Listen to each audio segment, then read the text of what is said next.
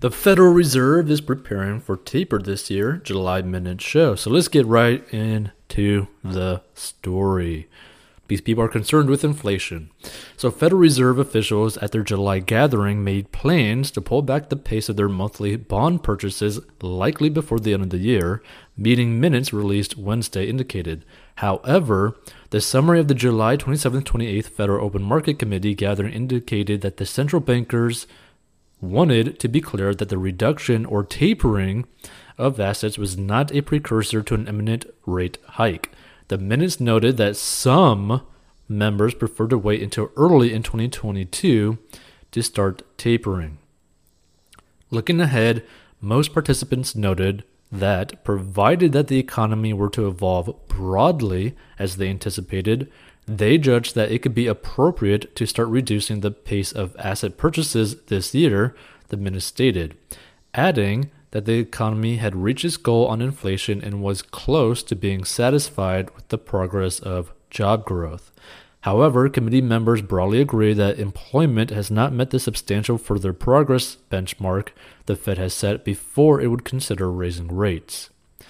So, addressing interest rate concerns, committee members also stressed the need to reaffirm the absence of any mechanical link between the timing of tapering and that of an eventual increase in the target range for the federal funds rate. So, Fed officials have said repeatedly that tapering will happen first, with interest rate hikes unlikely until the process has been completed and the central bank isn't growing its balance sheet anymore. So markets briefly rebounded after the minutes release, but then turned negative again when the Dow Jones Industrial averaged down more than 150 points. So the FOMC voted at the meeting to keep short-term interest rates anchored near zero, while also expressing optimism about the pace of economic growth. So while the message about tapering has been telegraphed, the Fed has a difficult communications job in making sure its strategy is clearly outlined. Now, there are concerns in the market that the Fed might set its tapering pace on a strict course, even if the economy sours. So the post-meeting statement painted a generally upbeat look on the economy, but the minutes noted some misgivings. Officials judged that uncertainty was quite high about the outlook, with the COVID-19 Delta variant posing one challenge and inflation another. So some members noted upside risk to inflation, in particular that conditions Fed officials have labeled as transitory might last longer than anticipated. Now here's the thing. Inflation is probably going to be worse than what people expect and probably longer than what people expect. So those worried about inflation said tapering should start relatively soon in light of the risk that the recent high inflation readings could prove to be more persistent than they had anticipated. However, the minutes noted substantial differences of opinion, with some members even worried that inflation could go back into a downward drift if COVID cases keep rising and potentially dampening economic growth. So while the market is expecting tapering soon, it still doesn't see interest rate hikes coming at least for another year or so. And futures contracts tied to the Fed's benchmark interest rate are pricing in about a 50% chance of a rate hike in November 2022 and a 69% chance of an increase the next month.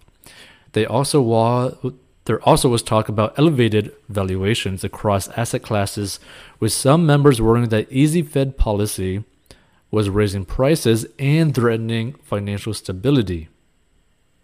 Yeah, pretty much. So this is going to get pretty crazy.